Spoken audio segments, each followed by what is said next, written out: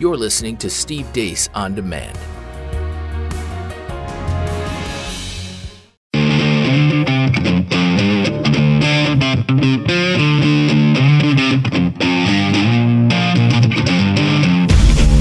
Lock and load. This is Steve Deace. The Steve Deace Show. And greetings. Happy Thursday. Welcome to the Steve Deace Show. That would be me. Todd and Aaron are here with me, as well as Ron, who is not permitted to talk. 888-900-3393 is the number. 888-900-3393. And we love to know what you think as well via the stevedeace.com inbox. Steve@stevedeace.com is the email address. You can like us on Facebook, follow us on Twitter at Steve Deace Show. And for those of you that are listening via the podcast on Google, Spotify, iTunes, Stitcher, etc., the last name there is spelled D-E-A-C-E. Coming up a little bit later on, a major figure in the Democratic Party went there and went all the way there. So where do we go from here? We'll talk about that. Theology Thursday next hour as well. But first we begin, as we always do, with a rundown of what happened while we were away. What happened while we were away, brought to you by our new conservative hero, Kevin McCarthy, who was elected as the upcoming House Minority Leader just yesterday. Here's his Liberty scorecard at Conservative Review. Former MSNBC and CNN darling and Stormy Daniels attorney and subject of referrals by the Senate Judiciary Committee for felonies and overall good guy with a great singing voice, Michael Avenatti, was arrested yesterday in connection to a domestic assault investigation with his ex-wife. I am looking forward to a full investigation, at which point I am confident that I will be fully exonerated. Sorry, man. Believe all women, and the charges are just too serious. And now, adventures in accepting the outcomes of elections. Here's Sherrod Brown. If Stacey Abrams doesn't win in Georgia, they stole it. It's clear. It's clear. And I say that publicly. It's clear. Let's check in and see what's going on at the border. Jamel Roberson was a 26-year-old security guard who worked at a bar outside of Chicago. Over the weekend, he stopped a shooting from happening by subduing the assailant.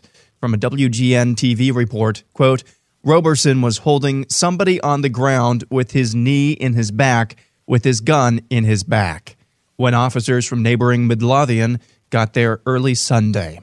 When officers saw this, they shot Roberson. On top of all this, he was wearing a security guard uniform as well. U.S. bishops voted down a resolution yesterday that would have encouraged the Holy See to release documents in regards to embattled American Archbishop Theodore McCarrick. The Reverend Greta Vosbar is an atheist, and the United Church of Canada has decided she gets to keep her job after going through a heresy trial. On the topic of making tarring and feathering great again, a PE teacher from Florida has been reprimanded and is being relocated to another school after refusing to oversee a middle school girl who identifies as a boy get undressed in the locker room. And finally, a check-in on Broward County Elections Supervisor Brenda Snipes. And that's what happened while we were away in 2 minutes or less. So we are now punishing the male teachers that don't want to creep on the girls getting naked in high school? That's what part of this is so difficult for you to understand, Steve? Apparently that part. Apparently that part.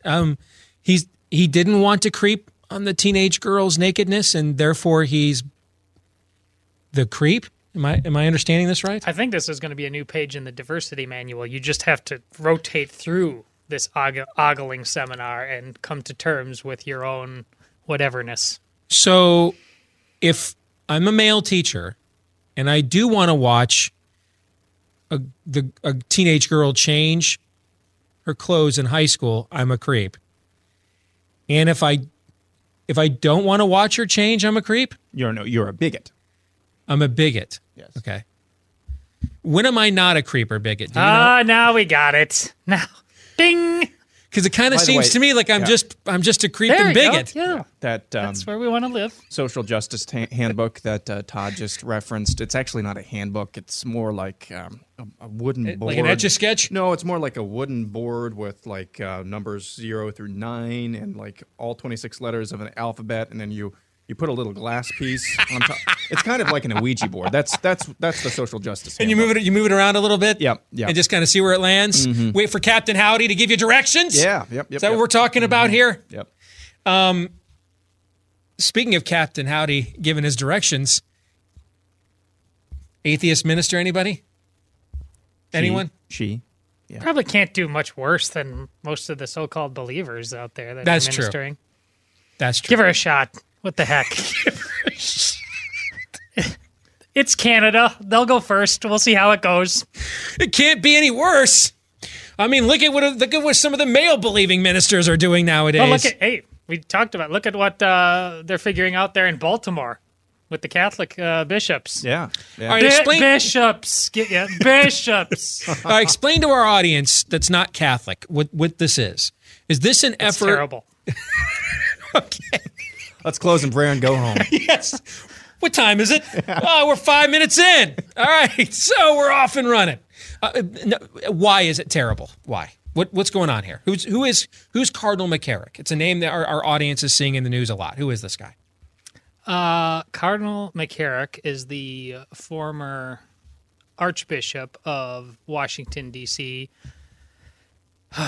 He was very out front the last time we went through the priest abuse scandal. Early 2000s. Yeah, as a guy, we got to take care of this. We're working on it. You can trust us. And sure enough, he is front and center of this next round of priest abuse scandals because his nickname, knowingly back then, was Uncle Ted, and he was just harvesting young seminarians to be his playthings. And again, this was not in secret. It was known on some level by multiple people who could have done something about it. So all of the United States Conference of Catholic Bishops, which is the governing body, I use that term loosely. When they do their job, they're the governing body of American Catholicism, basically. Yes, it shouldn't be viewed as a Senate. I mean, it's just different. So I just want to be careful about how the hierarchy within the church works. But they come together. They vote on policy. I'm just simply saying it's not as binding as a senatorial vote Right. or anything like that. Right. But they've come together in the face of the fact that the Pope, as we've talked about on this show, has been saying things like it is the work of Satan for people to be accusatory of how the church is handling this thing. They wanted to hold a vote on whether or not they should encourage the Pope to do otherwise. And they couldn't even gather the stones, the heart, the backbone, whatever. To write a blog, the basically. Soul, Yeah. to write a blog. These are weak men. I think I've said this before, but I once talked to a deacon friend of mine at my church, who is a man, he's probably around 70 now, child of the 60s. I said, so what is it going to take for this group of bishops to get the lay of the land figured out? And he was honest with me. He said they need to die. And he was just talking. It was a 40 years in the desert. Yeah, I was going to say saying. there's some precedent. Yeah, for what you're talking about. One more trip around the mountain. He was just right? saying they can't, they won't, they are children of the 60s. Their social justice cards must be punched at every turn. There's nothing to do but lament and be sad about what is going on right now in Baltimore. Sherrod Brown, the Ohio senator. Now, his name's being bandied about as a potential Democratic presidential candidate. He's not one, by the way. He's not going to be one. I'll give you two reasons why. They're really one. White male. He has no chance to be a white male who doesn't hold elected office. Like the CEO at Starbucks or somebody whose name's been bandied about may have a chance, particularly because they have probably a crap ton of money they could spend in order to make themselves relevant. But a white male in elected office in the Democratic 2020 primary, there's a better chance, Todd, you're going to be the Democratic nominee than Sherrod Brown. Did you just put like some weird fatwa on me live on that's? But I think it's fascinating. I'm old enough to remember when Donald Trump was a terrible American if he wasn't willing to accept the election results. Do you guys remember that? Oh, yeah, that was a good times. Yeah, I think it was like Labor Day 2016. You guys remember that? Aaron, you were really young back then. You may not remember. Yeah. It was like two full years ago. And, a lot's changed. Boy, yeah. A lot's changed since kidding. then. Yeah. Yeah. No, I don't remember that. Your thing, let's talk Avenatti, okay? I have been so wanting to sin with this story. I'm just going to throw it out there and be honest. I'm just keeping it real, kids. Full Augustine, Lord, make me chaste, but just not yet. This is where I'm like, is there, if I say this and I want to, but I know going in I shouldn't. This joke is so hot. Just gotta have this joke. I mean, I know he's not like a saint, but Snoop Dogg likes to drop it when it's hot, right? And I've got some stuff to drop, okay? But hell's hot too, and I'm really torn here, guys. I'm a mess right now with this story. I'm a mess. Glass case of emotion. Yes.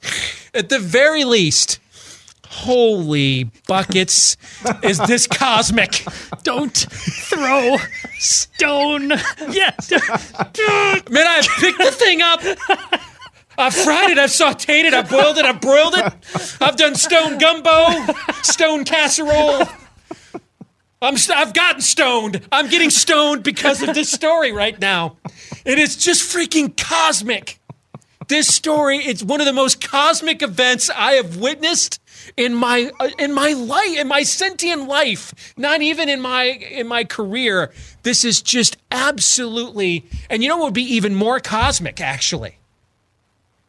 See, to me, the idea that he's an absolute, if it turns out he's an absolute flaming hypocrite, well, let's see. He's already facing eviction notices. He's got, what did the LA Times also say? He's got millions of dollars in unpaid liens and bills out there. Okay. He's filing false affidavits. It's not that big of a leap, is it? Given what we know about him right now, would this be that big of a leap? No. That would be juicy hypocrisy. What would be really cosmic, though? And this is where I really want to test Martin Luther's famous axiom, often taken out of context. If you're going to sin, sin boldly. This is where I'm really tempted. See, guys, what makes this really potentially cosmic is if it's not true. If he's being totally railroaded. You see what I'm saying? Yeah. I mean, is it... dig into enough of all of our histories.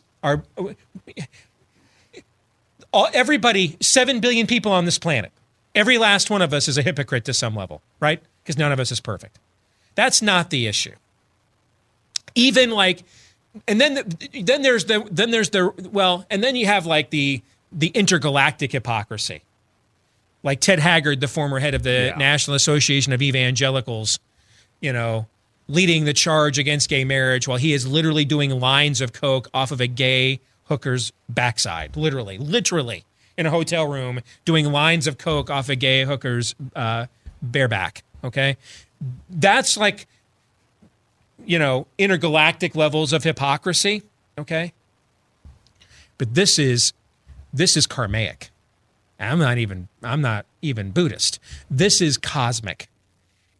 What makes this particularly enticing is if he's being railroaded. If this is a complete scam. You see where I'm going with this? Yep. I mean, given what his behavior has been and what the behavior and the networks, MSNBC and CNN, I talked about this a couple of weeks ago. The rush that they made to make him a household name. No vetting at all. No title. Have you ever heard this guy's name in your life until a year and a half ago? No. At least with General Michael Hayden making who makes a clown out of himself nightly on cable news, fretting like he is some teenage girl upset that One Direction may break up. okay, at whatever Trump's latest tweet is, you know? And you watch that and you're like, first of all, dude, you were going to defend the country. The Visigoths were going to come over the wall and we were going to call you. And you literally are sitting there with your Victoria's Secret Junior lingerie in a bind. You were going to defend us? Every time I watch guys like this, that's my first response. I'm like, we're doomed if you're the last line of defense is number one. But at least he has a title, right? He has some accomplishment, some resume. Where the hell did Michael Avenatti come from? Do you know? Here's where he came from.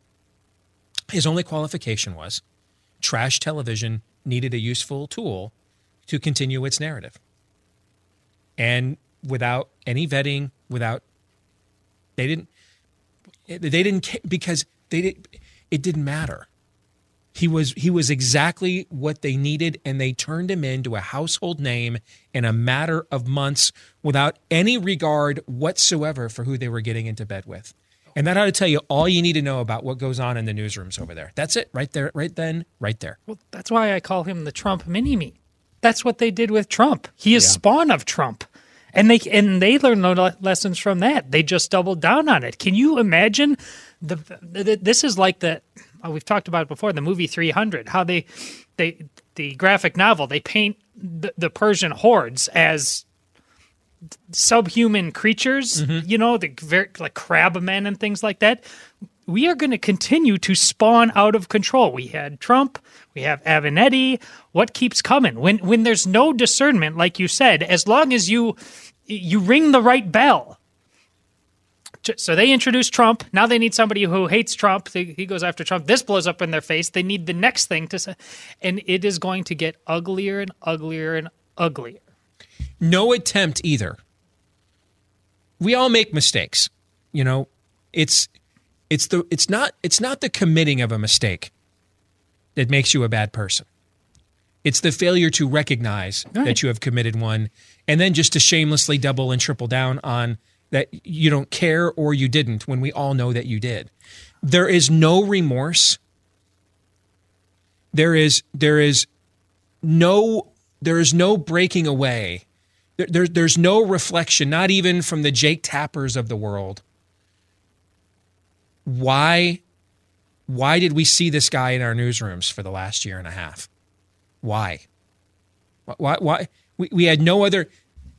And this is the thing about Trump that is also, you're living in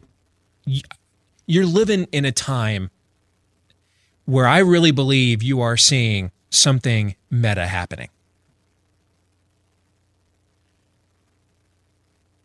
You're watching no figure in American history, and I don't know that we'll ever see anything like this ever again. No figure in American history has simultaneously attracted more frauds and or exposed them than Donald Trump has.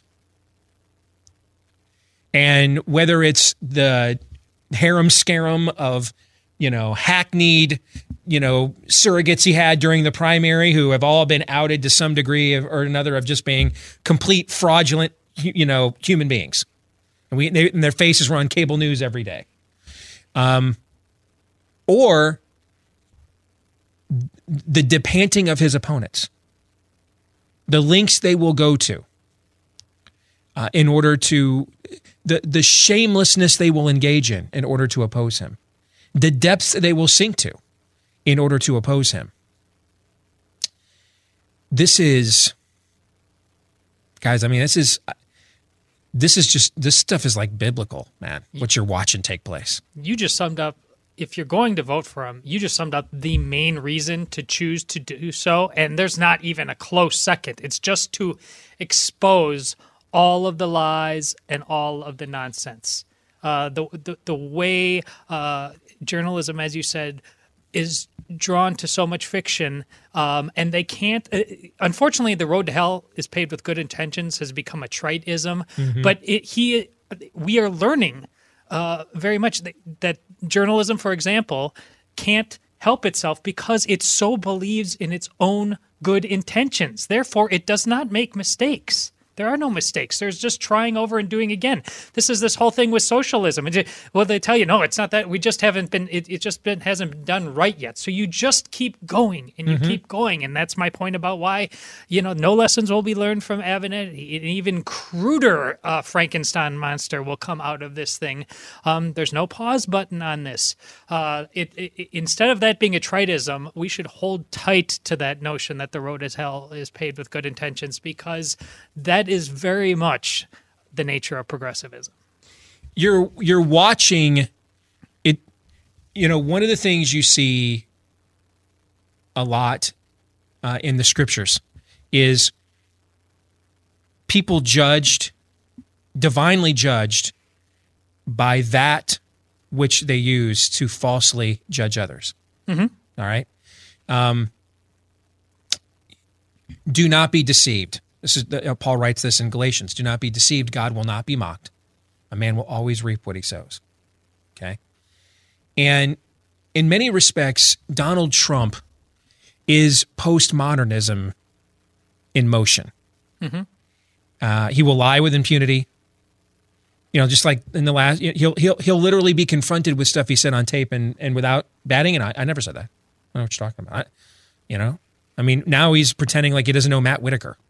The guy he just appointed, and you're over there laughing. That's such a great analogy. Postmodernism in action. He's like, if postmodernism was put into a physical, was incarnated, this would be the incarnation of postmodernism, would be Trump. Except he's the opponent of the people who spawned postmodernism. Yes. And this is why I absolutely believe you are watching. I absolutely believe he is an instrument that is being used by God. I have no doubt about that. None. I've never doubted that. I just don't believe it's the Cheeto Jesus that some of you think it is. I don't think this is the TBN way of that thing. I don't think he's your Mosaic deliverer here. I think this is a very hedonistic, morally subjective brute who is plunging the pillars of the fish demon Dagon down into the dirt. That's what you're watching. Okay, you're watching Haman's noose. Yeah, you're watching the jawbone of an ass being wielded by a very flawed, hedonistic, carnal man. That's what you're watching. Okay, this isn't. We're not coming down a mountain with any stone tablets. This is just an instrument of destruction, and you're watching him reflect back to them everything they have attempted to undo our culture with and judge the rest of us with. And it is downright biblical to watch them get hoisted from their own petards, to watch them reap what they sow. I think it's important. I echo what you said in terms of the allusion to Samson. Many Christians, ardent Christians, faithful Christians, but I think they still open up that Bible, and to them it still has this ring of a story that we tell our kids, Noah, and we buy them the little play set and things like that. And we never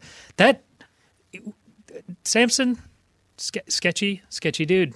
And so we really aren't prepared because we have these rose-colored glasses. Yeah, Samson's not the hero of the story, guys. No, it's God. And so that book, we go to it for our salvation, and thank God it's in there. But within that is a lot of horror stories that are overcome. And so, dude literally had a rewards card. At the Philistine brothel. Yes. All right, literally. So it was like the customer of the month, guys. So which is why we go there and we try to put clown makeup on Donald Trump. That's the Cheeto Jesus stuff. You talk to pretty him up, to make him a hero of the Bible. No, that's not how this works. That's not how any of this works. Yeah.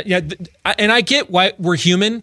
It's we've made the hero of the story the prodigal son in the parable. Because we more identify with the wayward child who wastes his birthright, says to his old man, "Give me my inheritance," which really means pronounce yourself dead. That's really what he is saying. You're dead to me. I want you to act as if you're dead.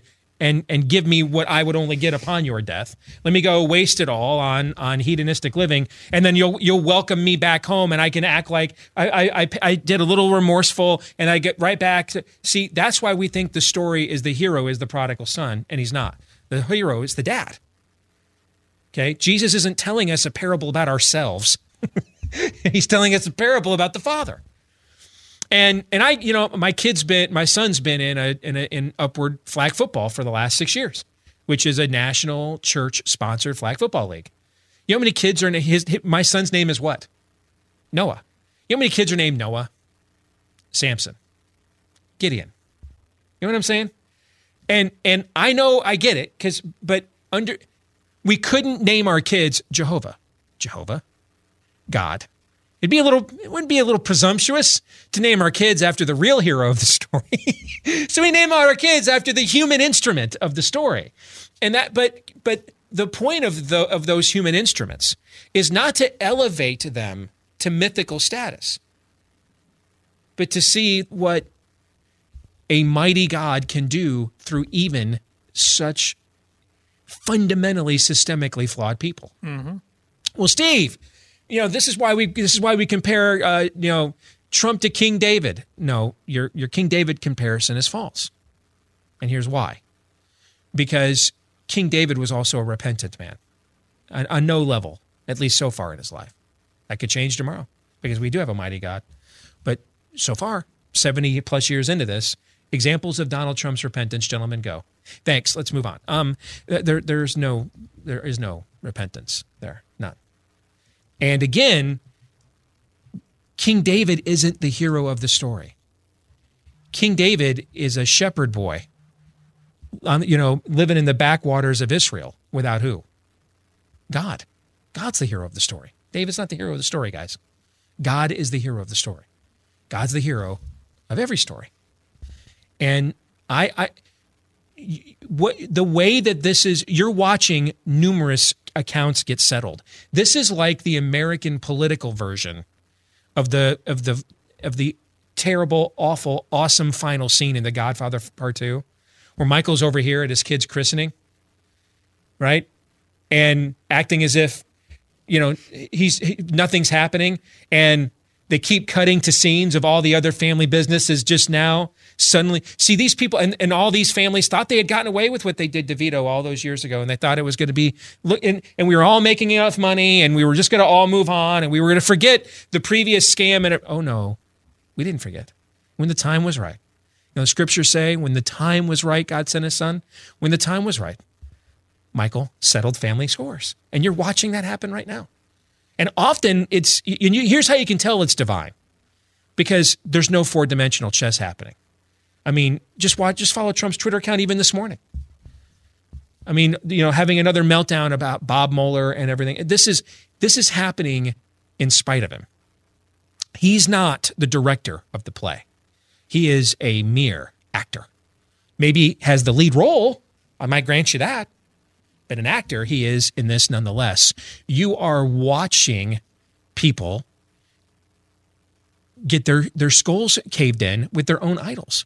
Yes. Their own idols are breaking their foot off in their backside as we speak. And that is something we as mere mortals, no matter whether we're the lead actor, like President Trump is, or we are the ensemble characters, as those of us down here in the Gen Pop, most of us are, we don't have the power to make something like that happen. I have little doubt, this is one of the most powerful moves of providence that we've seen in recent American history, what is happening right now. You don't get this much cosmic justice happening routinely, daily, all the time. You just don't. And it's cutting both ways, too. The Bible says the scriptures are a double-edged sword. Yep. You're watching clowns on the Christian right get exposed. Well, Trump's okay because, I think his adulteries are fine because I think JFK may have raped somebody. I mean, everybody who's ridiculous is looking like what? They're ridiculous. Everybody who's ridiculous is being exposed as ridiculous. And who's the fulcrum? Who is the fulcrum? Trump. So as far as I'm concerned, pass the Tobo corn. Commenzo Festival. I'm in. Greatest show on earth.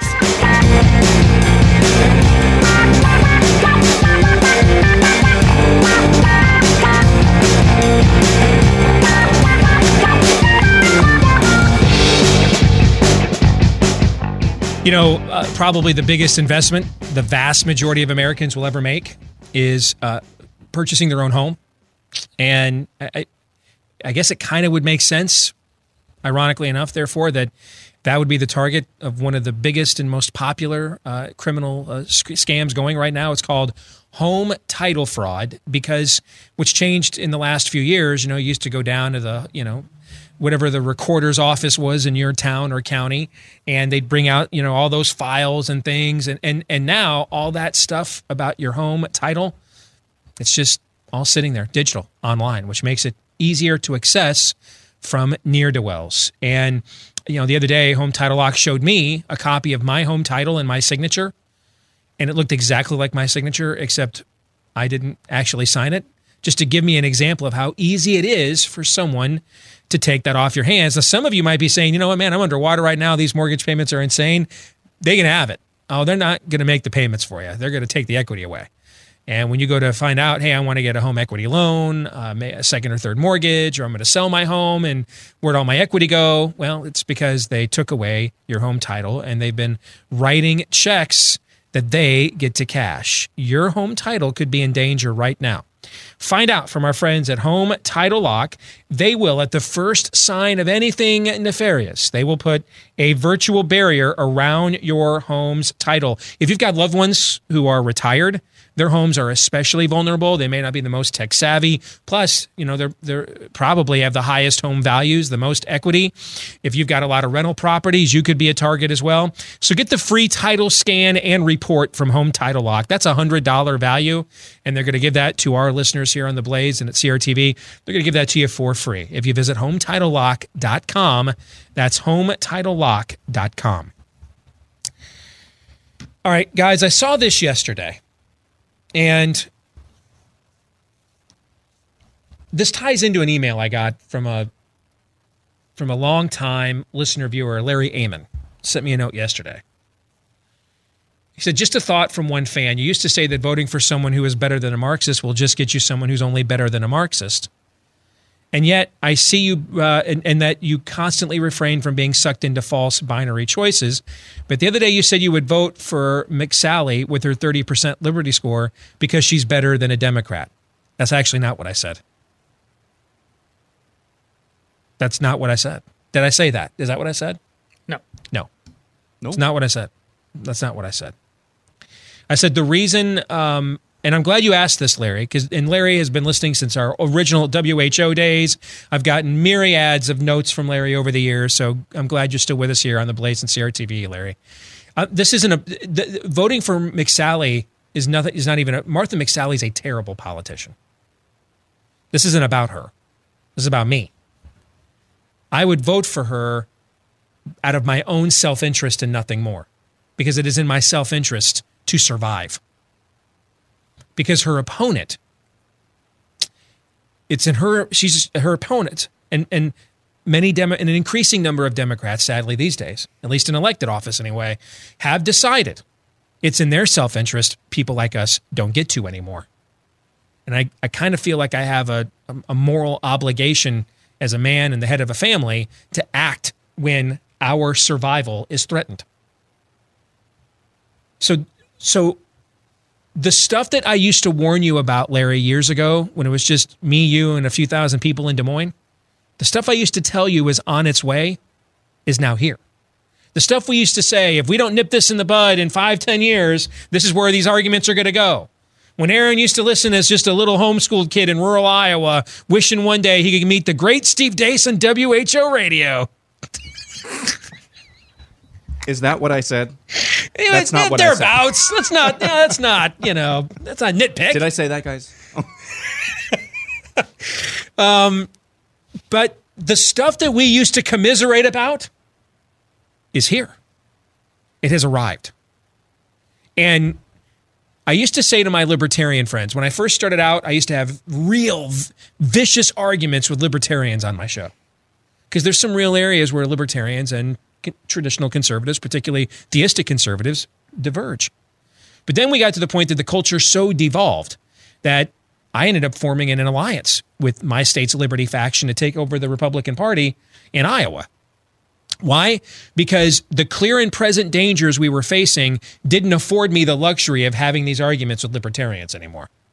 And I hoped that I would be afforded the luxury of having those arguments, because it would mean that we're actually reversing the paradigm in the culture. So we are able to argue about the things that we disagree on. But right now, we are not afforded that luxury. Now, some of you may disagree. You may think we have not devolved to that point, and I'm okay with that. We believe strongly in protecting rights of conscience on this show. As long as your conscience isn't telling you to do something that violates someone else's conscience or state of being, then, we're hands off. We're laissez-faire where conscience is concerned. That's between you and your creator. Unless you want to violate what your creator says is right with your conscience, then you make it everybody else's business. Barring that, that's not for us to judge. You won't stand and give an account to us for your life one day any more than we'll stand and give an account for you. So this isn't I'm not operating here evangelistically. I'm explaining, because I think the audience deserves to know why I say the things I say and do the things I do. If I'm going to, have a show and a platform like this, I think the audience deserves to see how I do the math. So I'm only explaining the math formula that I'm working out in my own conscience right now. And what I see right now, and the final straw for me, was the Kavanaugh charade and character assassination and lynching. What I see right now is we are now coming or at the turning of the tide people like me warned folks like you, Larry, about for many, many years, is now here. Let me offer another example. This is from yesterday. This is from Axios. Speaking at the National Action Network Legislative Conference, Senator Bernie Sanders blasted President Trump, calling him a racist, a homophobe, a xenophobe, and a religious bigot. Quote, "We have a president who is a racist, a president who is a sexist, a president who is a homophobe, and a president who is a xenophobe, and a president who is a religious bigot. It gives me no joy to tell you that, but it is the truth, and we need to confront that," unquote. How did Donald Trump come to the presidency? Hostile takeover? Did he buy it out? How did he come to the presidency? How did he get power?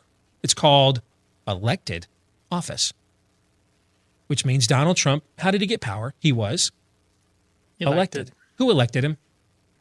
People. What are the odds? I don't know. Maybe they're high. What are the odds Bernie Sanders believes that Donald Trump is this person, but the 65 million people who voted for him in 2016 are fairly well-adjusted, stable, and he's empathetic to what caused them to be so desperate, but to vote for such a broken man like this, and he in no way, shape, or form would overly generalize, calling his and believing that everyone, or even a large chunk of those who voted for Donald Trump, would also meet this criteria. What are the odds of that, do you think? I would say with Bernie Sanders, I think he's, at this particular point, he's such a political animal, he's ambivalent towards that. But I'd say his followers, that's a different story. This is not a minor figure. This guy got 20 million votes in the last Democratic primary, guys. Okay? This is one of the biggest national names in American politics today is Bernie Sanders. Let's say, Aaron, you're right. This reminds me of a conversation I had when Ted Cruz was first emerging as a star on the right. And a friend of mine who's even more cynical than me, and that, admittedly, is a hard place to get to.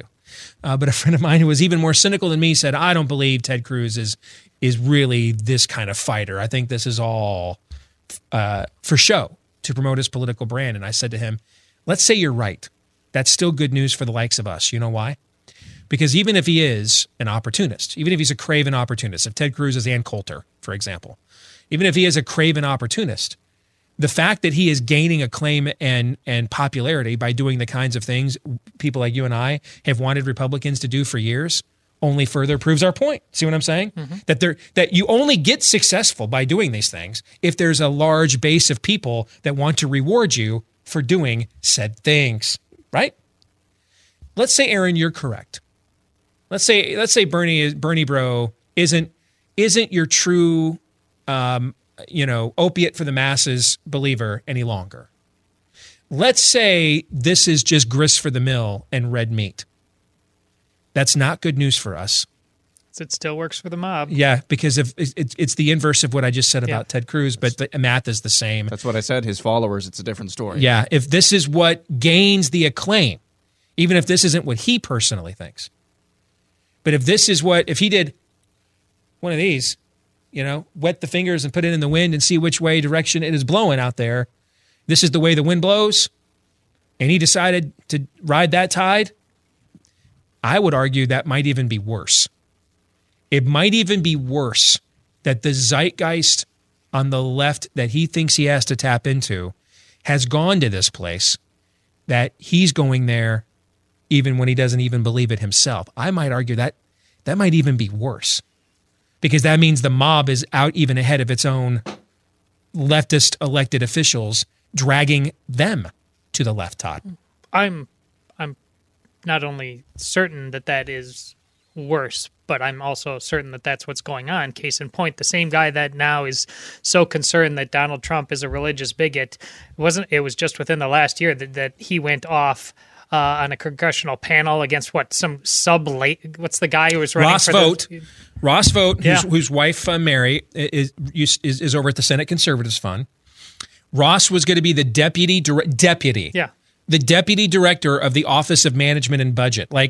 Not even the chief bean counter, the deputy bean counter. Yes. And because he worked at Wheaton College, and Ross had Orthodox, Trinitarian, small o Orthodox, Trinitarian Christian views on the gospel, pretty much whether you're Protestant, Catholic, or Greek Orthodox, these are the essential fundamentals that all three of those major branches of Christianity agree upon. Because he had written papers at Wheaton College, a world-renowned Bible school, because he had written those papers, Bernie Sanders said to him, right to his face, that he's not qualified to hold a public office in America. And even trying to give Bernie the most benefit of the doubt, like, let's say he was going to run HUD, and you're dealing with people of different religions or same-sex couples.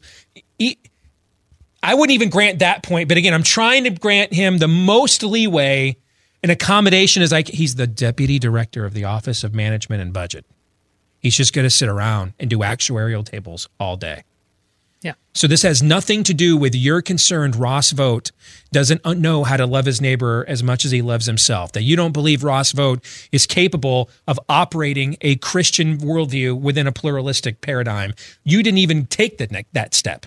You found out Ross Vogt believes the Bible and just said, you don't believe in government. I don't care if it's custodial engineer, period. You don't believe in the Bible. Bernie Sanders says you don't belong here. That's really what he's saying. So the reason for that contradiction can only be explained by the fact you will do whatever it takes. If you're looking at the mob and how they are reacting in your little Pavlov's dog experiment, no, there's not enough frothing at the mouth going on there. I need to do this, and you will ring whatever bell is required to do that. So go ahead. I'm sorry. And who are on the left for their base? Who are the Bill Kristols and the Charlie Sykes that are 24 hours a day constantly virtue signaling back to them that they need to move further right because all of this mobby stuff is just a little bit. It's just a little bit extreme. Who are those people on the left? Can you think of any? It used to be Kirsten Powers. That was the book she wrote a few years ago, the former Clinton administration official. And now, she's checking intersectionality boxes for Halloween costumes. My point is not that it would have any impact because it's a mob, but there's no check and balance between their base and their politicians, regardless of what their politicians really believe. We know that on our side or right of center, the virtue signalers, they actually probably have more pull on our politicians, on the people with the R's after their name than their base do. Yeah, that's absolutely correct. And so, Larry, I'm glad you asked that question. This is an example of what I mean. The fundamentals don't change, but the circumstances do. And what I'm wrestling with, and I might be wrong. Again, I'm not operating here evangelistically. I'm reacting to the reality of the world as it is. When It was only a year and a half ago. A Bernie Sanders volunteer loaded up and went down to a suburban ball field right outside the Capitol and attempted to mass assassinate a bunch of Republican congressmen. And if Steve Scalise that day, as a member of leadership, if his wife had called and said, hey, I forgot to pick up the kids, or can you grab this at the store? A million things that when you're married, whatever your politics are, whatever your career is, a million of the kinds of things that can happen to you every day when you're a dad and a husband. If just one of those things had happened, and Steve Scalise said, fellas, I can't come to practice today. I got to handle this before session begins, and I'll catch you on the flip side, which means he's the only member of leadership there, which means he comes with security detail. And if any of those things that can happen to any of us, just being a dad or a husband on that day, caused him not to go to the ballpark that morning, those men are likely all dead. And I think we have an Archduke Ferdinand kind of a moment in America with that kind of a mass assassination. And that guy was an avowed Bernie Sanders supporter. Unless you think that we're just parroting some sort of right-wing talking point. Bernie Sanders acknowledged that on the Senate floor, either that to day his or credit. or the day after. To his credit, he did that, yeah. A year and a half later, here's the reality. If you believe these are the kinds of people, the kinds of people running your government, making decisions that will change your life, the reality is it's more intellectually consistent to take it to its most logical conclusion, like what tragically almost happened on that ball field that day in D.C. a year and a half ago, than pulling back and saying, but, that's why we need free and fair elections, and we'll let the people decide whether the racist, misogynistic, xenophobic, homophobic bigots ought to continue to run America or not, and we'll respect the will of the people. That's not a rational reaction, is it? That's not rational. So you're lying one way or the other. Or believing a lie. You may not be affirmatively lying. You could be, but you're either affirmatively or believing a lie one way or the other. You either really don't believe that people like Trump and those who voted for him are really that bad. You either really don't believe that, or you do, and then you just don't have the balls to do what must be done about it. Really. Which and I don't know which is the lie, and it kind of doesn't matter. Because if Bernie Sanders, Van Jones is out praising Trump today for what Daniel Horowitz calls jailbreak, and many of our other conservative friends think is great judicial reform. So maybe Bernie Sanders really doesn't believe that. But the fact he thinks that then he has to tell an audience things like this, when just a year and a half ago, one of the supporters that might have been in an audience like the one he was talking to like this yesterday tried to kill 10 men in cold blood at a ball field. Larry, I have to acknowledge that. I have to understand that the weather's changed. It's below freezing outside. I can't, go out there in shorts and flip-flops to mow the lawn anymore. The conditions are different. I must dress accordingly in acknowledgement of what the conditions are. There's a blizzard happening. I need to think twice about driving. I can't just go out there, put the rag top down and bust out the tunes and take the corners at 75 like I do in July. I hope, Larry, you understand where I'm coming from. It doesn't mean I'm right. I'm just trying to give you some insight as to me, this isn't about Martha McSally. She's not a hero. She's not even Lesser Tweevils. This is about my self-interest. People like Kristen Sinema want to end me. That's what it's about. Hour 2 is next.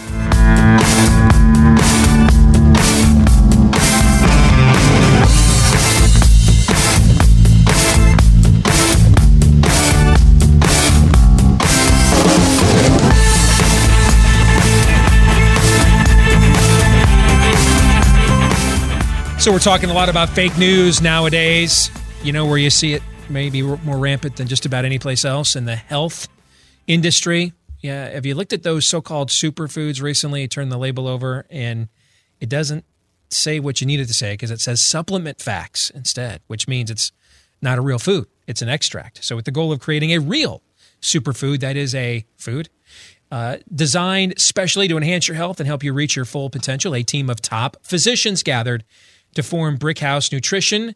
And they want to introduce our audience today, live on the Blaze on demand at CRTV, to Field of Greens. It's the first real superfood, and the difference that sets it apart can be seen right on the bottle. When you flip the label over, it doesn't say supplement facts. It says nutrition facts, because it's a real food. And one scoop of Field of Greens has a full serving of real certified vegan, vegetarian, and USDA organic fruits and vegetables, complete with those antioxidants. It's cold and flu season is now here, and antioxidants really help to boost that natural immune system. This is a daily clean green energy that fuels your body for a healthier and happier lifestyle. For a limited time offer, visit BrickhouseSteve.com and use promo Steve to get 15% off your first order. Again, visit BrickhouseSteve.com today and experience a better you tomorrow. BrickhouseSteve.com, promo code Steve. All right, we are back with Hour 2 here live on the Blaze on demand at CRTV. 888-900-3393 is the number. Let us know what you think about what we think. Steve at stevedeace.com is the email address. You can like us on Facebook, follow us on Twitter at Steve Deace Show. Last name is spelled D-E-A-C-E. Let's get underway with some Theology Thursday. And I'm getting this question a lot. And we did the Facebook Live on election night because we had to be here anyway, doing some live analysis for CRTV and the Blaze, and we were following the returns. And so we just turned the cameras on in here and let people, whoever was on our Facebook wall, just watch for several days on it, or several hours on it if you wanted to. And one of the things I did was tackle frequently asked questions that evening. And a question I am getting a ton. I mean, I'm getting this email almost every day right now. And then our buddy Bob Vanderplots called me first thing this morning because a good mutual friend of ours asked him about this and was like, I am so disgusted, I may turn the show off. Can you guys guess what this is about? Oh, of course. What do you think it's about? Todd, can you move out of the way real quick? Yeah, move back, sit back. Actually, no, I can. Can you do it with him sitting there? Oh, no, I got to do the other camera. Okay. I'm a broadcasting professional here. All right, it's as the rotating camera, there it is. You're right. It's that thing right there. All right, so I'm getting a ton of questions about this, and I answered this on the Facebook Live on election night. That is not a Joel Osteen book. That's a gag gift. It's like a white elephant gift. I got several years ago from a good friend of mine, Todd Friel, who is really a Christian apologist, for lack of a better description, and he does one heck of a radio show. It's called Wretched Radio. And he was a guest on this show a few years ago, and we were dunking on Joel Osteen because he deserves it. If you can't dunk on Joel Osteen, well, he does have washboard abs. for? I cannot literally dunk on Joel Osteen. I'm pretty confident. Okay, I mean, he's got washboard abs. Don't ever trust a pastor with washboard abs. By the way, he's got time for that. Probably ain't got time to be digging into that. Know what I'm saying? Just in general. Okay, but we were dunking on Joel Osteen, and Todd just happened to mention that Joel Osteen had his own board game. And it stopped me dead in my tracks, like you saw Trumpy Bear stop me dead in my tracks a few days ago. Like I there's no way this was true. And he starts telling me about what's in the game, and it's built around, you got to find your wonder words. And I'm like, this is like if like John MacArthur came up with a burner account and began pretending to be a Joel Osteen fan in order to troll Osteen with his own shallow, vapid, heretical ramblings. It would be this. Like, it can't be this perfect. And I really pushed back on him. I was adamant, this game does not exist.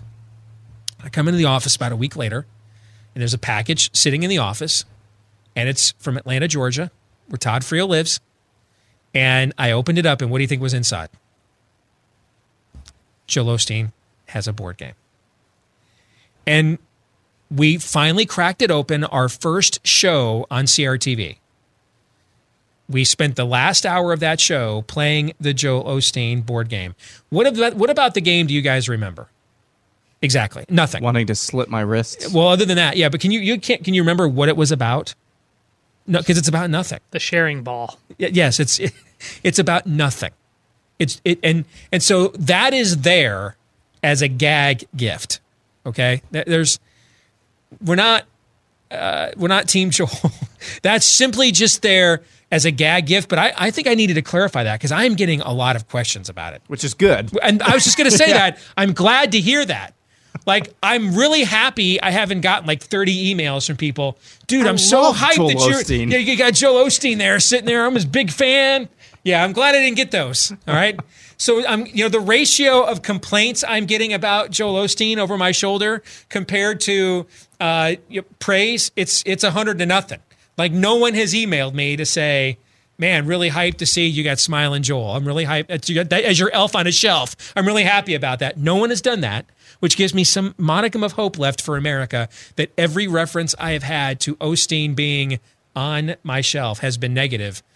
That was one of the big debates we had with the editor for Nefarious Plot, is in what context could Lord Nefarious mention Joel Osteen specifically and not open the publisher up to legal action? Because in the original draft, Lord Nefarious literally says, Joel Osteen's like my number one draft pick right now. He's like my number one. He's my number one guy. Even Lord Nefarious bends the knee to someone. Yes. And that would be your publisher. Yeah, and the publisher came back and said, I don't know we can put that directly, that Joel Osteen is an emissary of a senior general from hell. Like we're going to give you wide latitude on this one, Dace, but I don't know we can go there. Wasn't the obvious answer, did you know he made his own board game? And they said, oh, I'll carry on. Yes. Commenzo festival. Hey, I bet if I would have showed Post Hill Press the board game, they'd be like, you know what? I think we'll fight this one out in court. He's got this one coming, right? But I didn't do it. Yeah, so that's why Osteen is there, okay? And I think that is an excellent segue to why we have been, before we made this move to the Blaze, where we added the Blaze audience, we decided to do something with Theology Thursday we had never done before. And that is to do an actual real-time Bible study. And to do it without like stacks of commentaries or going through notes.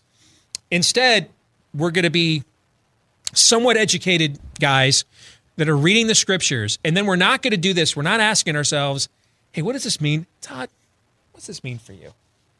No. And anybody ask that, they're going to get punched right in the freaking face. All right. Agreed? All in favor? Say aye. Aye. Unanimous. Even the women in the audience like, yes, punch that guy in the face. Yes. All right. We're not asking each other, what's this mean for you? We don't care what it means for you. Todd, I don't care what this means for you on any level. And by golly, I hope you don't care what it means for me. All right. That's a ridiculous postmodern pap. No. We will ask, what does it mean? Not what it means for you, not what you want, which really means, what do you want it to mean? Yeah. Let's just be honest. Yep. When you're at a Bible study and they're like, what's this mean for you? What you really mean is, what do you want it to mean? That's what it really means. Take up your cross and follow me. To me, that means that I need to live my best life now. Yeah, it's like when someone complains about our Liberty Score at Conservative Review, what they're really telling you is, why are you disturbing my self-delusion? That's what they're really saying, okay? So we don't ask what it means for you. We will ask, what does this mean? And I've been thinking about doing this for a couple of years, and then I wasn't sure if we could pull it off, and I didn't want it to be too churchy, because we do still have to do broadcasting, reach as broad of an audience as we can. And one day I'm sitting at church, and I'm sitting in the middle of worship, and this verse comes to mind. See to it that no one takes you captive by philosophy and empty deceit, according to human tradition, according to the elemental spirits of the world, and not according to Christ. And that was like an epiphany. That was like when Luther read Romans 1:17.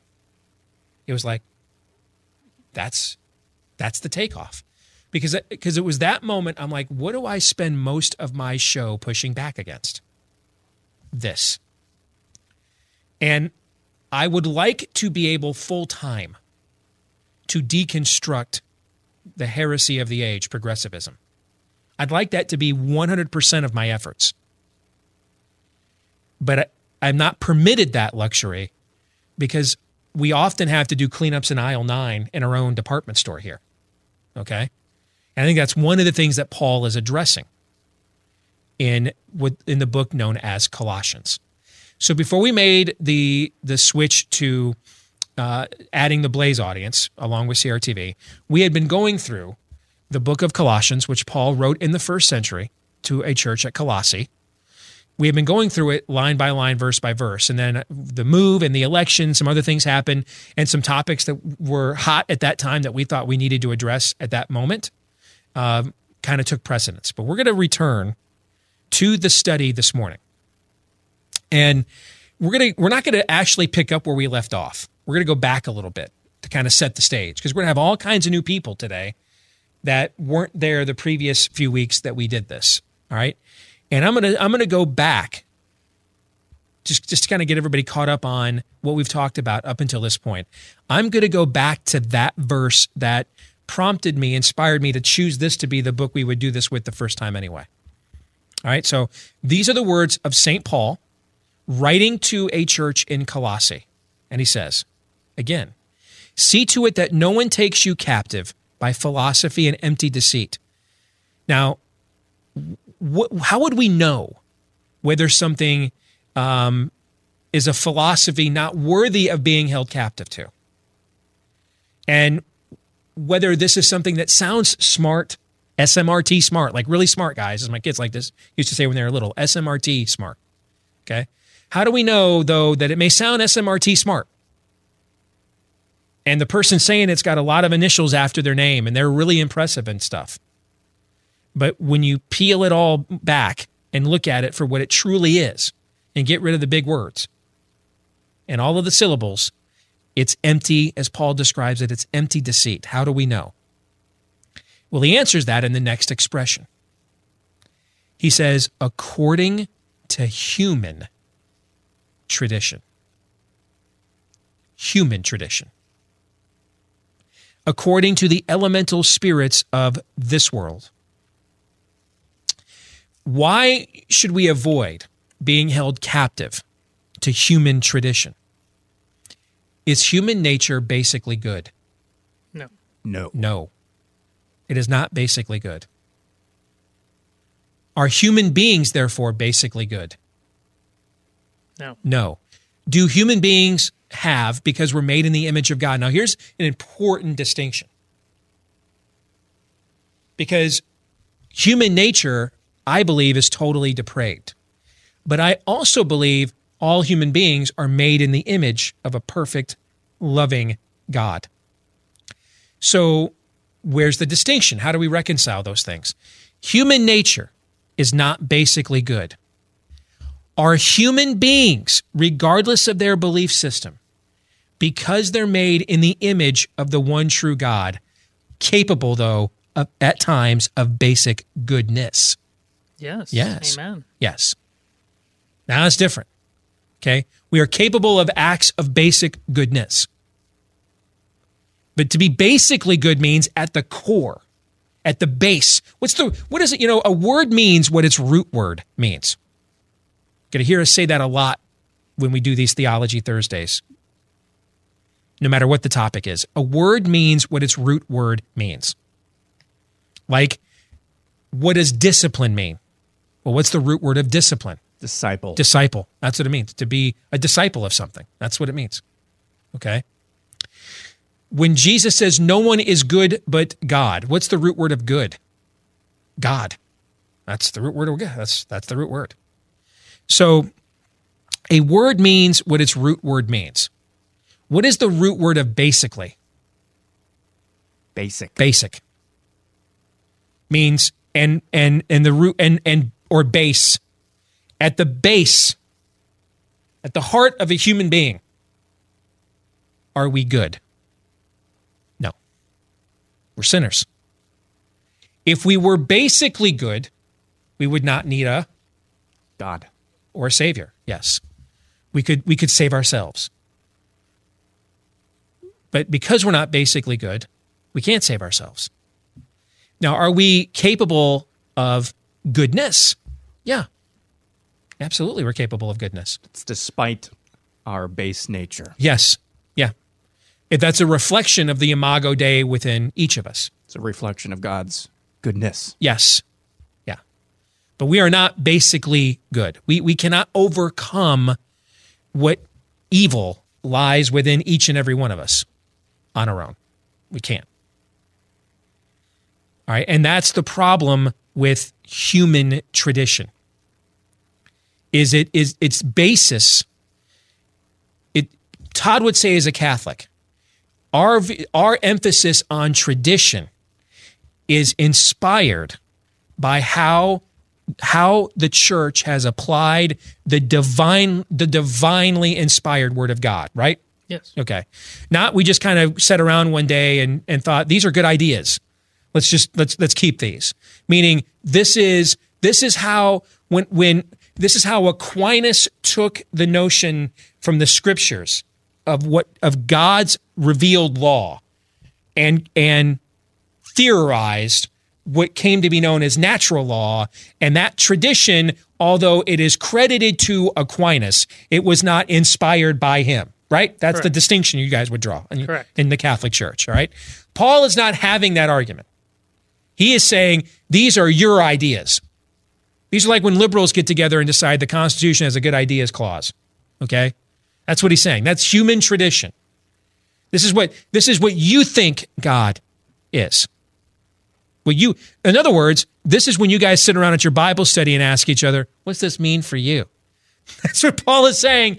No, that's not, don't do that. Those are bad ideas.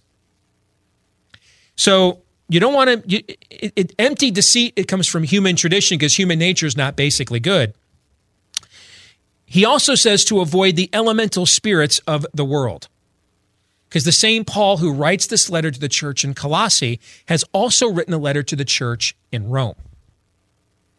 And in that letter, or epistle, if you've ever wondered, what's that word mean? That's a stained glass window word.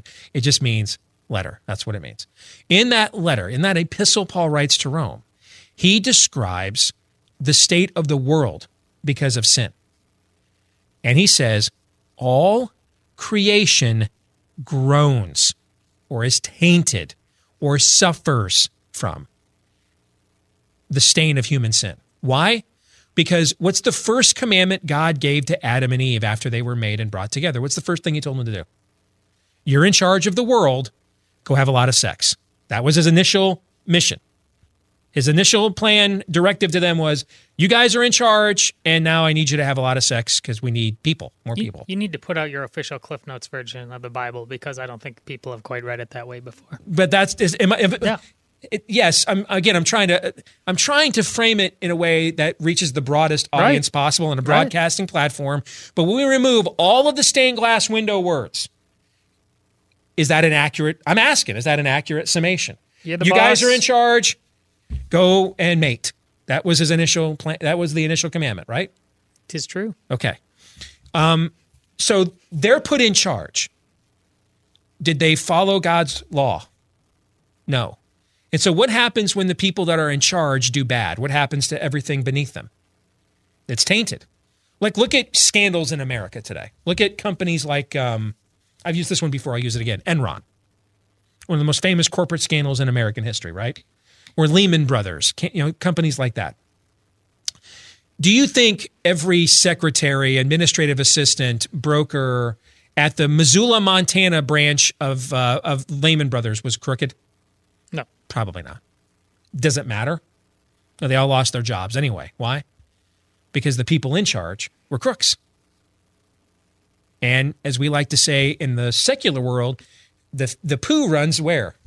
Uphill? Downhill. Runs downhill. All right. That's the secular jive talk version of the Lord has created the world on the principle of headship. That's another way of putting that. That's why Jesus says to beware the yeast of the Pharisees. Who were they? They were the leaders. If the leaders went bad, they would then do what? Teach good stuff or bad stuff? Bad stuff. Bad leaders will teach bad stuff, and then once they teach, who are they teaching the bad stuff to? The people underneath them. And thus they're making them what? Bad or good? Bad. Yeah, that's what he means. The conversation you and I had about what's going on with the American diocese in the opening segment of the show. Mm-hmm. All right? And asking them to take a leadership position. That goes right in line with this conversation. Yes. And what that means is, put that in a contemporary story version. It doesn't matter how mad Todd Erzin is on a large national platform as a Catholic. And it doesn't matter how frustrated Matt Walsh is on his own large national platform as a Catholic. And there is tons of Catholics with national media platforms, right and left right now, by the way, who are pretty ticked off about this right now, yes. right? It doesn't make a difference. What do I mean it doesn't make a difference? They're wrong, whether they're wrong to be upset at their church, but it won't change anything their church does or doesn't do until the leadership acts, because you're not in a leadership position. You're not. And there's Matt Walsh or anybody else who is a Catholic on the right or the left who is upset at the church's handling of these current sex abuse allegations and confirmations, because they're not in a position to act. They're not the leaders. And so you guys could all gather together, you and other left of center Catholics who would disagree on a million things, and you guys could all gather together with one voice, unified as a cacophony, in concert, harmonizing. This evil can't be allowed to stand if the shepherds won't move. I applaud you for doing it. You're doing the right thing. You're using your voice, but that's the difference between audience and influence. Unless you're influencing the leadership to move, it won't make a difference. That's what we're saying here. Okay? When the leadership goes bad, it takes everything else down with it. If in the middle of today's show, the FBI stormed into the doors, confiscated my laptop, and found kiddie porn on it, Todd and Aaron may be in the midst of vows of perpetual chastity that they have lived out perfectly. Do you guys have jobs tomorrow? Nope. Why? Because what's the name on the behind my shoulder? What's it say? The Steve Deace Show. And you found kiddie porn on Steve Deace's computer. So guess what happens to the Steve Deace Show? That's what happens. That's the way it works.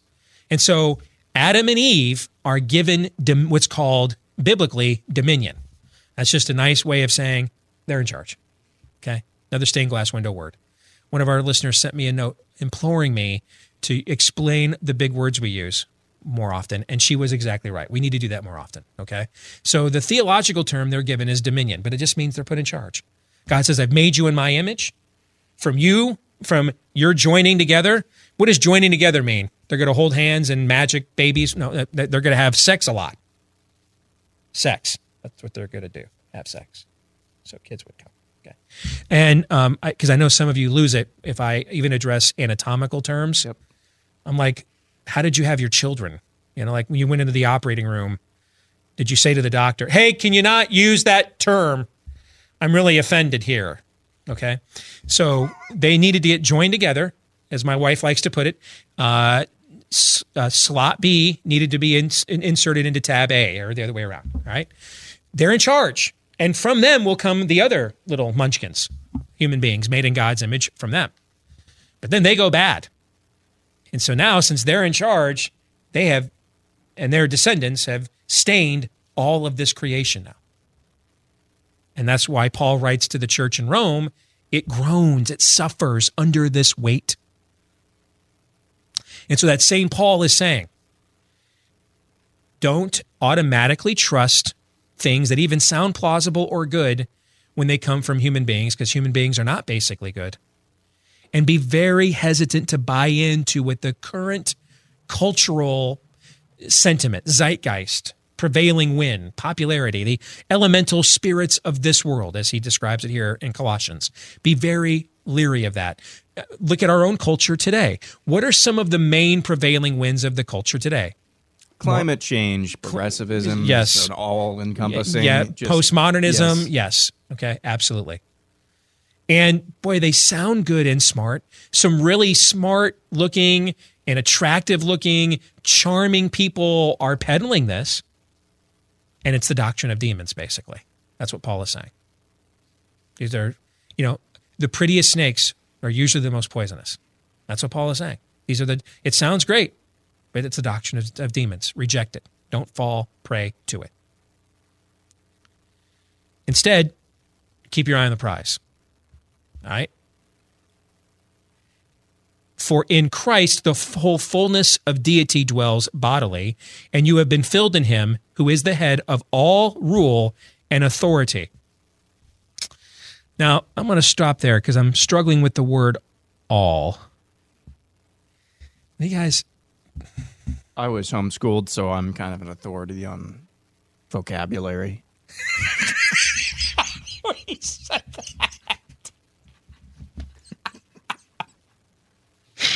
By all means. Do you want to know what it means? Yeah, what's all mean? What does it mean?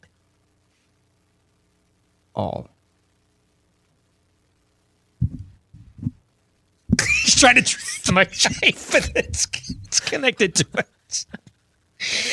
Okay. Trying to do a mic drop, and it is literally bolted to his desk. I can't make end tables, and I know that's not going to work. You're the master carpenter. Why'd you think that was going to fly? Yeah, all means. You guys ready? This is today's big idea. Write this down. In the original Greek, all means all. Not separation of church and state? It doesn't know? It means all. That's what it means. Damn. We're getting in the weeds now. Yeah, man. I know, it doesn't get any more complicated than a single syllable word that's only 3 letters, right? That's really getting nitpicky. We're really getting, into the weeds here. We are looking at the lint in our navels right now. But it says, let me read it again. All. That's so. Like, does that mean that Jesus is God? It's what it means. What? He's in charge. He is the ruler. And he says this himself. He says this later on in the book of Revelation. He says this in the letters that he is having the Apostle John write to the churches of Asia Minor, modern-day Turkey. And Jesus says, he refers to himself as the, quote, ruler of God's creation. He is in charge. The Great Commission, they had that poll earlier this year that a majority of Christians didn't know what the Great Commission was. That's disappointing. I mean, it's like our number one charge when you say you're a believer. But Jesus, we leave out often, or we forget or overlook the part where, as he is commissioning these, who's in charge? The one who receives the commission or the one granting the commission? Who's usually in the chain of command higher in the hierarchy there? Granting. The one granting the commission, right? Because you only can grant a commission if you have what? Authority. Power. Yeah. The one granting the commission. The commissionee is not the authority in the relationship, folks. The commissioner is. And as he is commissioning them, Jesus says, a good deal of the authority has been granted to me. You'll run into some things, though I haven't really thought of yet. Kind of do your best, and do the math on your own and just try to make it work. Is that what he says? No? No, he said all or most or some days, kinda. No, all authority under heaven and earth, Jesus says, has been granted to me. This is why I have the authority to commission you. All authority. All. More in a moment.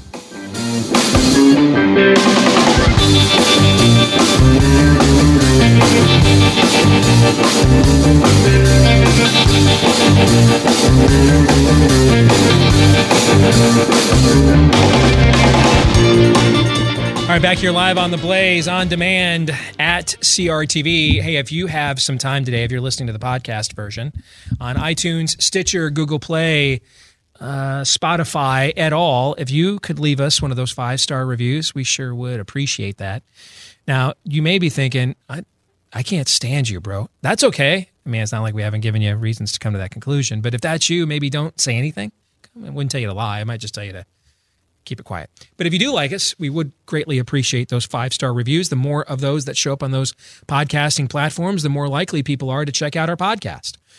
And then the same goes if you could click that subscribe button. Even if you don't have time to leave us a review today, just click and subscribe.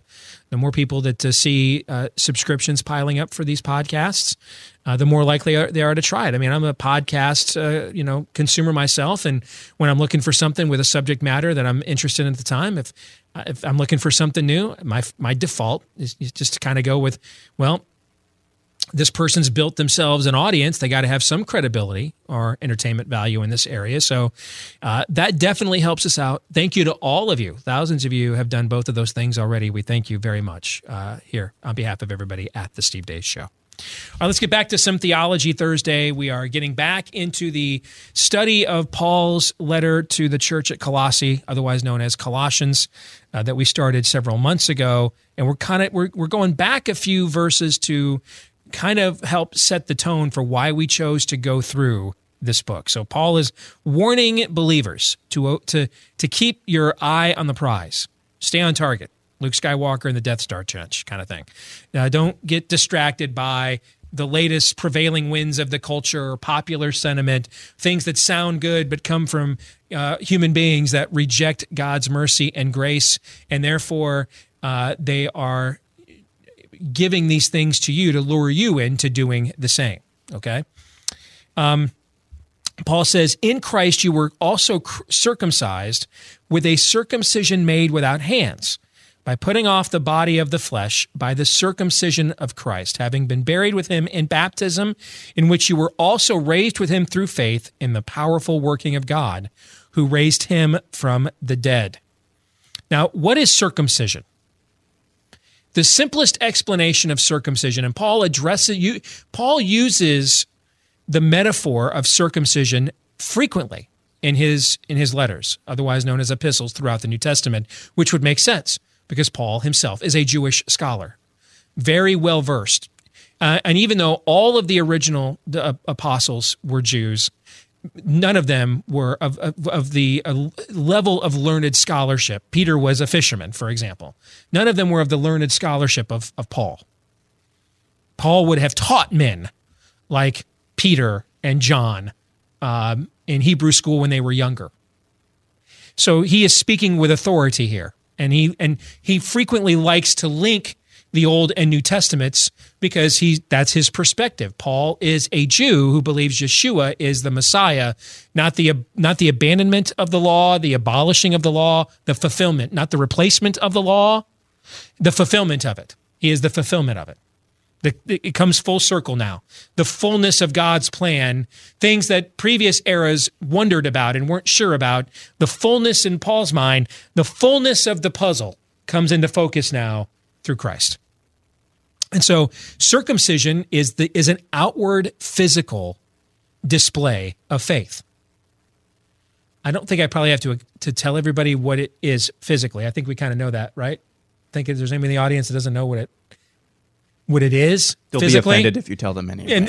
Certain people, not the entire. Certain people. There he goes, talking about it again. Yes, yeah. Okay. Stop saying that word. But from spiritually, it is an outward sign of worship that I belong to a covenantal community different from everybody else, and it's kind of hard to make a statement bolder, brasher, and more blatant and vivid of your differentness than volunteering to have the foreskin of your own penis removed. That's not just a garment. You know, that's not just, let me wear this tassel around town. How about this gown? You know, I'm not, this necklace. That's a bold move, Cotton. All right. I mean, you want to make a real statement that you belong to a community, a covenantal community different than every other covenantal people on earth. That'll get her done, Todd, don't you think? Well, dare I say it's being a captive to your faith. Yes. Use that word, see to it that no one takes you captive. Well, it's not that he doesn't want you to be a captive to anything at all. And this is why in Paul's epistles, it's not just a rhetorical flourish. It's so striking. He calls himself a slave to Christ. It's because if you aren't a slave to me, you are going to be Yeah. a slave to something. So Yep. he does these things to make you captive, to make you obviously captive. And so here Paul is saying that the old circumcision was an outward sign of your faith in the one true God. You as a Christian are circumcised differently in that you don't forego one sensitive piece of skin of your most sensitive organ on your body. You forego your whole body. You give it all up. You are a new creation. One of the most powerful scenes in Mel Gibson's The Passion is Christ is carrying the cross to Calvary, and his mother, this is where he falls, he collapses, he can't carry the weight physically anymore, and his mother rushes to his aid to try to provide him some mercy, some nurturing. And he looks at her, and what does he say? Look, Mother, I make all things new. I am all things new. This Paul writes in another epistle, it is no longer I who live, but Christ who lives in me, the hope of glory. Actually, I think it might be in this epistle now that I think about it. Okay? That you behold, the old, I'm a new creation. The old has gone away. Okay? And so this is now not an allegory. It's a happening. It's not a metaphor. It's an event. You are a different person now. And at the same time, you're becoming a different person. Because if you had fully arrived as this new creation, would you have to be warned before Paul points out you're a new creation here, that you've been circumcised differently? Baptism is an external. See, this is what's interesting. Baptism doesn't cause you to be saved. Baptism is an external acknowledgement that you have been. Just as circumcision didn't cause you in the Old Testament to be saved. It was an outward acknowledgement that by faith you were going to follow God's law. What's interesting here is Paul is using baptism in the way circumcision, the physical circumcision, was previously used. Baptism is a sign of your new life. But if you had the struggle a lot of people have with Christianity is the paradox of it. That and the reason Christianity is paradoxical is because it is relational. It's not a system. It's not do these 4 or 5 things and God will be pleased with you. It's not keep these traditions and God will be pleased with you. In Islam, they have what are called the 5 pillars. You make the Hajj to Mecca, alms to the poor.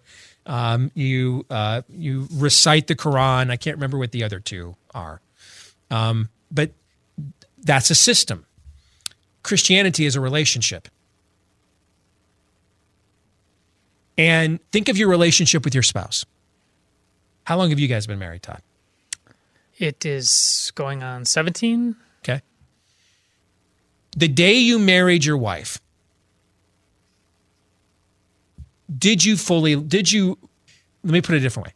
From what you understood about the love she needed and required of you at that time, I see, sure. Did you fully love her that day? Yes, as much as I could, absolutely. Would you say you love her more and better now 17 years later than you did? I was jumping ahead, yes. That's the paradoxical nature of Christianity. That's because that's how relationships work. I thought I loved Amy on April 5th, 1997. And if we could go back and talk to younger Stevie then, that day, first of all, he'd weigh about 200 more pounds, okay? Because I was living large, bro. Like Bismarck-y large, okay? So there'd be that. You'd be like, whoa, hey, who ate Steve Deace? Oh, Steve Deace did. That'd be your first reaction. The other thing would be, if you asked me that day, well, we had to bobby pin my tuxedo pants because that's how large we were living. So there's a paradoxical tension of Christianity where things are, because Jesus just said, or Paul just said, Jesus has all authority.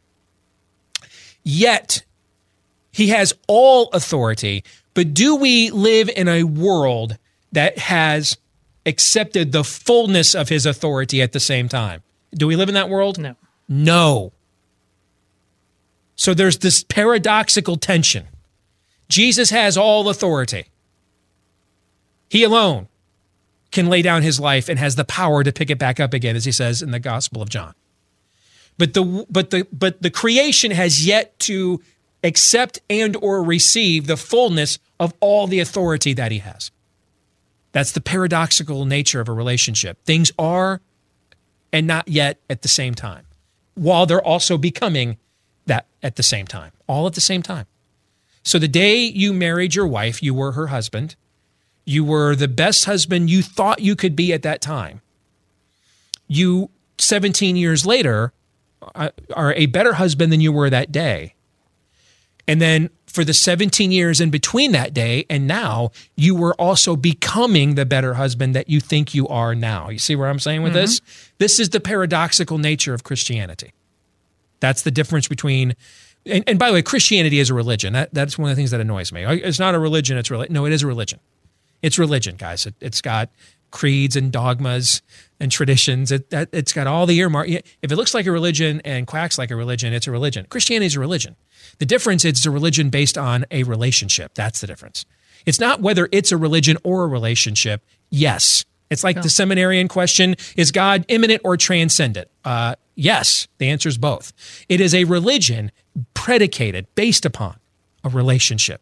That's what makes it different from every other religious system. And to make your point even more forcefully, thank goodness it is a religion, because if it wasn't, and I know you all out there will recognize this, if it wasn't a religion, the thing that is the most important thing about the religion, that it is a relationship, would be constantly taken out of whack by those who say, don't judge me, I have my own personal relationship with Jesus, and that personal relationship with Jesus looks no different than worshiping Aphrodite or whoever. So there's a paradoxical tension. Granted, organized religion also will do that, if not, but something organized needs to take place if you do not want utter chaos. And Steve that's an important point that Steve made.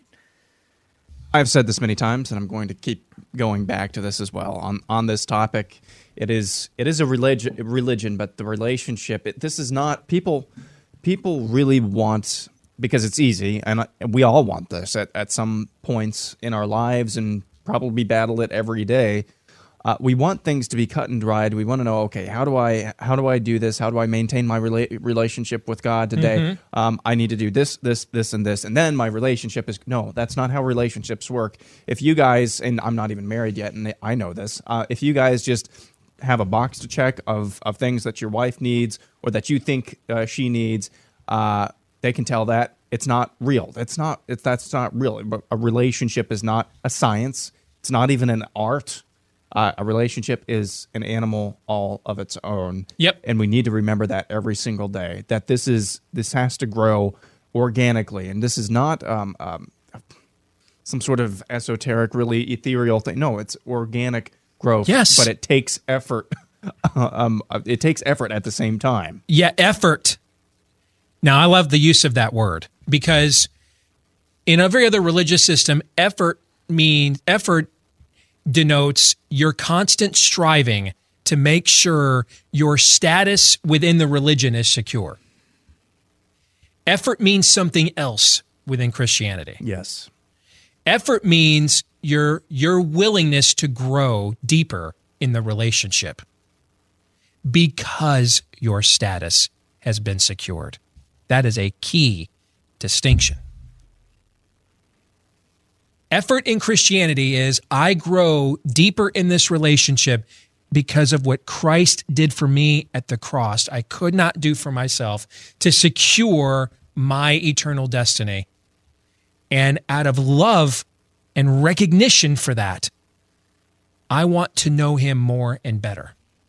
In every other religious system, effort means I don't know if I've done enough to make up for the bad that I have done, and I need to strive to work out, to make sure that the ledger's not red. Those are two totally different things. You were fully your wife's husband on day 5, 1 second after you said, I do. You were fully her husband. Fully. What's made you a better husband is that over time, that relationship has grown deeper. And therefore, because of the intimacy of that relationship, you now have you've grown deeper in the knowledge and understanding of how she desires and needs you to love her, and more appreciative of how she's done the same for you. That's the organic efforting and growth of a relationship Aaron was just describing. And the reason I'm using so many marriage analogies to describe Christianity is how does Paul often, what's the metaphor he uses throughout the New Testament to do the exact same? Bridegroom and bride. Yes, that Christ does the same himself. And that's because the most intimate relationship we can have within the human construct is what? A husband and a wife. It's the most intimate one you can have. And even though it pales in comparison to the relationship between created and creator, in our human finite mind, it's the closest level of intimacy, depth, and sacrifice we can come to on this fallen earth to even begin to understand the cosmic level of union between God and his creation. Okay? And that's why the scriptures use that metaphor to try to make it as simple for us to understand in our finite minds as we can. And I'm trying to kind of follow suit here in this conversation today as well. If you heard that last 3 or 4 minutes from Steve, really heard it with ears to hear and eyes to see, whether you are Catholic or whether you are Protestant, what you have been hearing this whole time is a proper discussion of faith versus works without ever mentioning that construct. It is all embedded in there. And whenever you do take that on in the future, it should be so much easier for you. I've said this on the show before, but since we have a new audience, it bears repeating. So often when either side takes that up, it ultimately turns into an argument, how many angels can dance on the head of the pin? You are not talking about relationship. You are just doing some sort of mathematical equation. Steve has been laying it out painstakingly without ever making an idol of that, which so many of us have. That notion must be embedded within relationship. And once it is, it just becomes music. It becomes poetry. But it's also... Yeah. It's a tangled web. Yes. I mean, but that's music and poetry. Yes. It's highs, it's lows. There's a bridge, there's a chorus. Yes. Yeah, sometimes the words rhyme and sometimes they don't. Right. Sometimes sad songs say so much and sometimes it's got a good beat and you can dance to it, right? All right, great stuff, guys. Let us know what you think about what we think. Steve@stevedeace.com is the email address. You can like us on Facebook, follow us on Twitter at Steve Deace Show. Last name is spelled D-E-A-C-E. Back at it again tomorrow. Until then, John 3:17.